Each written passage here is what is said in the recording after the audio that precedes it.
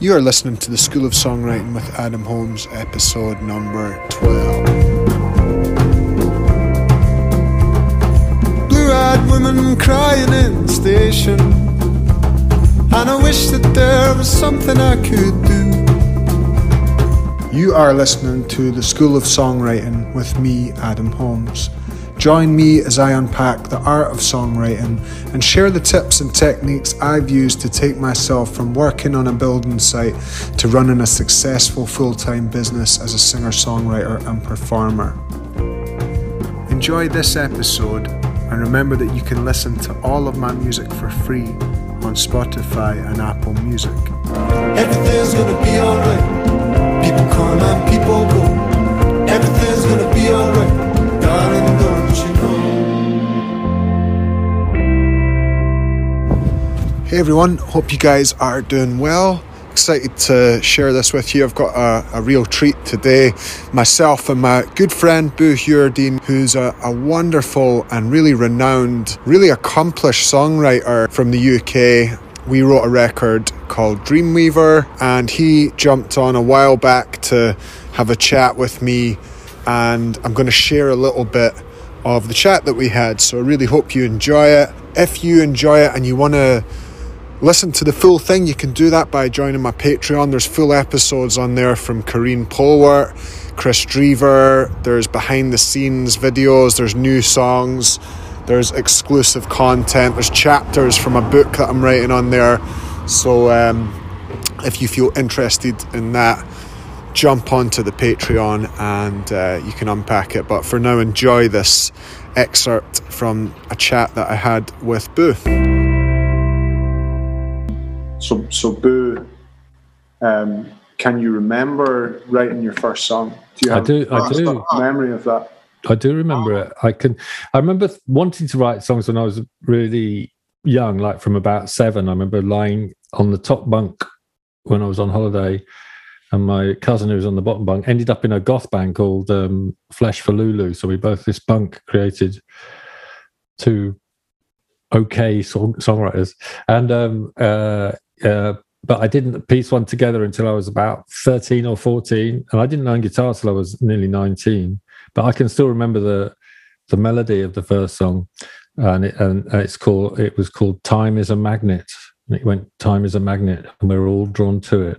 And that's the deepest thing I've ever written, really. So after then, it went downhill, you know.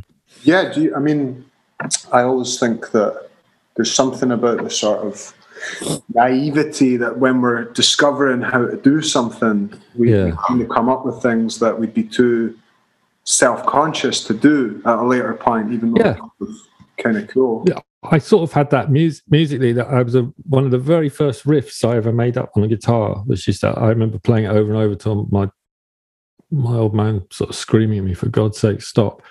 I've had that riff hanging about forever, and it's just been I never forget anything. I don't think so anyway, and I've just used it on You're listening to the School of Songwriting with Adam Holmes, episode number 12. I wrote a couple of the tunes on that, and I finally used this riff that I've had from the very first, more or less the first day I played guitar. So I never forget anything. So I think Time is a Magnet might appear at some point, maybe as a sort of as a cry for help on a future album. Yeah.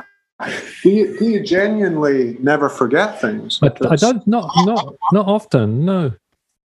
And I'm just getting to the stage now. I loved working with you. I absolutely loved it, and I that record is one of the most wonderful things I've been involved with.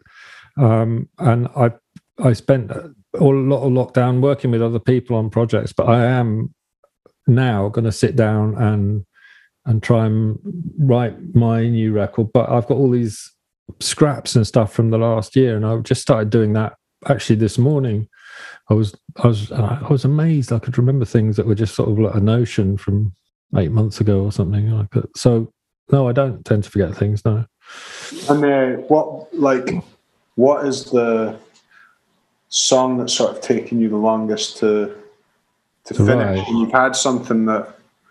Well, one of the longest was a song that Eddie recorded on, and it was a song called Joke, which was in my very, very first band. My very, very first band which my second band. My very first band was a school band. The second band was which nearly got signed, but I didn't know what that meant. I remember going down to Virgin Records because they'd heard our tape, and he said, "We want to sign you," and I said, "Oh, thank you," and I went home. I didn't know that you were meant to then do stuff like contact them again. But that song "Joke," I think that was 9 years from first thinking of it till it being finished, and then Eddie recorded it. What was the name of that band, Boo? Sorry. The band was called Placebo Thing. Terrible name. But it was. But it was funny. I lived above a venue, right? And they said, "We'll let you do a gig." So we did a sport gig, and we got quite popular quite quickly because we had a very good drummer, I think. But I was so naive that I thought every time you did a gig, you had to write a new set. So for the first 5 or 6 gigs, I'd write entire new sets each time, and then people started saying, "So why don't you play that song that you played last week?" I said, "Oh."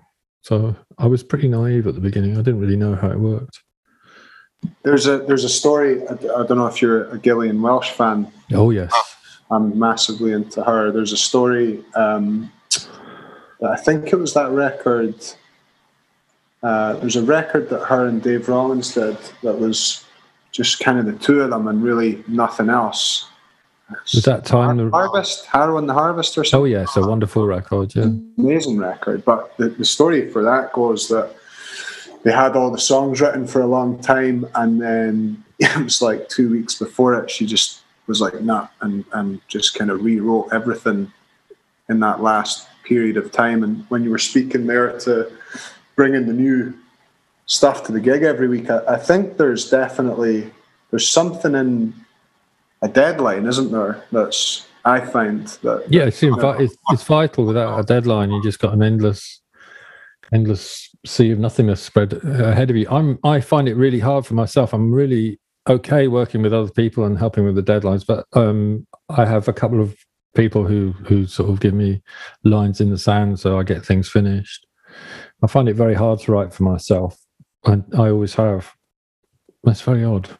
I think I get that, and I think there's something maybe about sort of it's an uncomfortable position to sort of be, I'm the guy that knows what he's talking about or something like that. Yeah. I have to have a little bit of that energy to... Also, because I've been doing it for quite a long time, I really don't like repeating myself, so trying to find a new sort of space to write in, which sounds a bit pretentious, but that takes the longest. Once I've found it, it'll just pour out.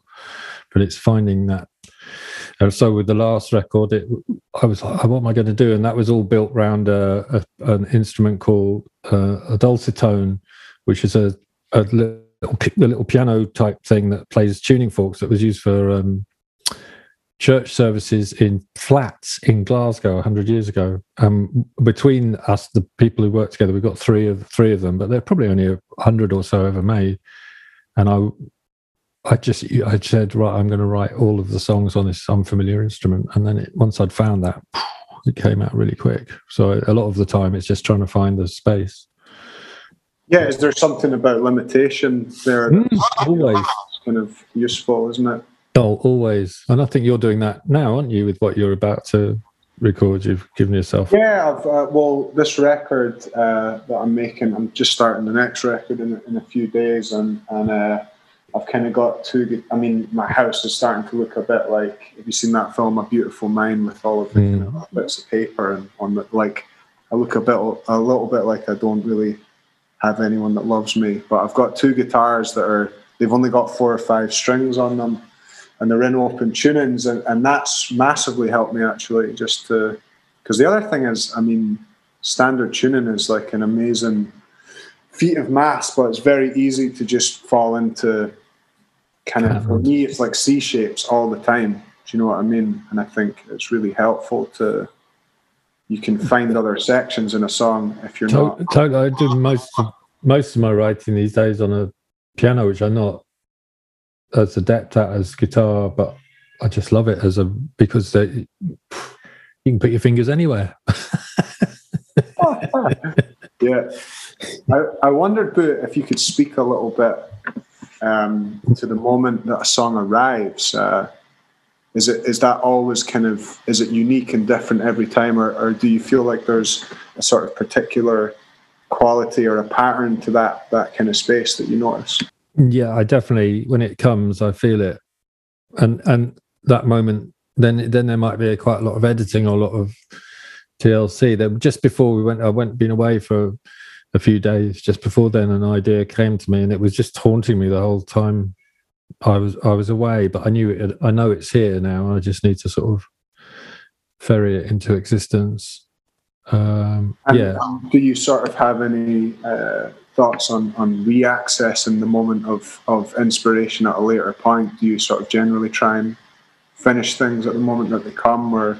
Yeah, I try to, but sometimes you can't, but it's okay for that. In fact, again, there's something else that I remembered, and then I looked up when I made the sketch, and it was more or less exactly a year ago, and I was able to be back in the place right away. I really like it. It's some songs that Yvonne Lyon and I have written about. I can't remember which castle it is, but in their bookshop, the secondhand bookshop, everything that falls out of a secondhand book that someone brings in to donate or sell, they stick on the wall. And we wrote a whole bunch of songs based on those sort of things. Wow. It's just really beautiful to have a place you can visit. So she and I have got tons out of just this one wall of stuff stuck up there. It's funny you say that. I've done the exact same for this new record. I have a wall in my house that just has loads of bits of paper on it, and I found it so immensely helpful, actually, just to have a sort of physical place to go to. It really kind of makes a difference. Speaking of Gillian Welsh, another cool thing I heard her talk about was how folk songs are kind of like a point of access to like a different time. They're like a form of time travel. I really loved that. That's amazing. She said that. Yeah. I had the first time I saw her was in the Bluebird Cafe in Nashville. She was actually supporting my friend Darden Smith, and she came on stage dressed old-timey, and she started playing, and it was, at first we were like, what's going on? And she's singing Orphan Girl, and we were looking at each other like, this isn't, what's happening? And but by the end of it, she'd done her magic. It was like, I feel really lucky. I was seeing her at that stage. I saw Jeff Buckley third on the bill at the Garage. And some of these huge talents that I've seen along the way, that if you see them in that environment where they're not there's not expectation or anything, they're just lower down on the bill. Mind blowing. Arnie DeFranco was another person who blew my mind in that situation as well. Do you have a sort of one moment like that in terms of live performance that really stands out for you, in terms of it having I have a memory of watching Dougie MacLean in a sort of big tent. I don't know if you've seen him play live, but it was him and the guitar, and he was, he had everyone in the palm of his hand. He's a very sort of like seasoned performer, and the songs have a real sort of deep humanity to them. And I remember it kind of feeling like a sort of turning point for me in terms of where I wanted to take my own music. Do you have any recollections of? Well, I'm incredibly lucky to work with someone who does that so incredibly well. With Eddie, I've seen her change the shape of rooms and atmospheres in rooms. Although I'm playing on the stage next to her, she's one of the best live performers I've ever seen in terms of taking risks and being in control and appearing not to be in control, and she's just incredible. So she's one of my favorite people, and I've seen her a couple of times when I've not been in the band, where she's been doing other things. She's really fantastic. Some of my favorite gigs are quite strange, and I can't remember his name now, but I remember on a night off on a tour, me and the keyboard player in the band went to the Hole in Wall in Manchester, and I'll see if I can remember his name. It was just this blues guy, and there were probably about 6 of us in the audience, but the level of commitment from his performance was just so, that always sticks with me. Except not his name, but the gig. It's just gone. Johnny, Johnny. It'll come. But there's been things like that, and there was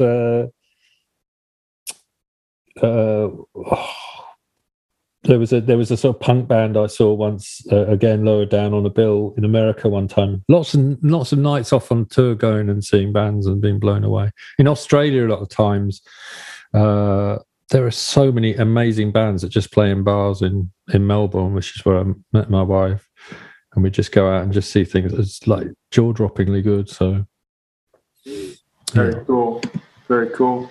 I wondered. I've been thinking a little bit about failure. Well, I'm your man. Possibly, as a you come to the right place. Just sort of playing with it as a concept, and sort of deconstructing it a little bit and looking at.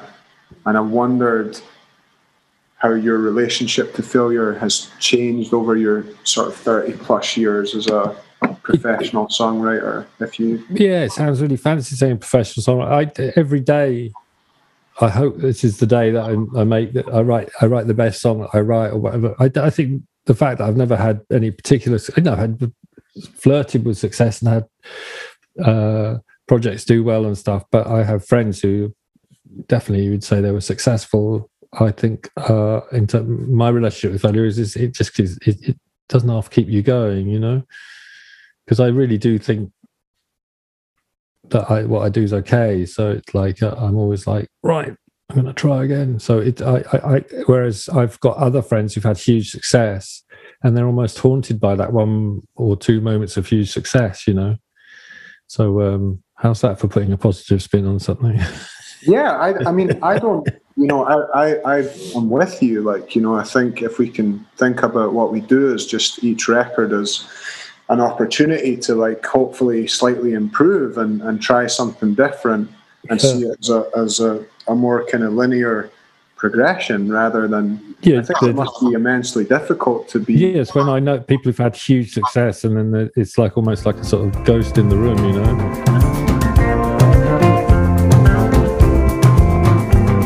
Hey everyone, thanks so much for listening. I hope you enjoyed the episode.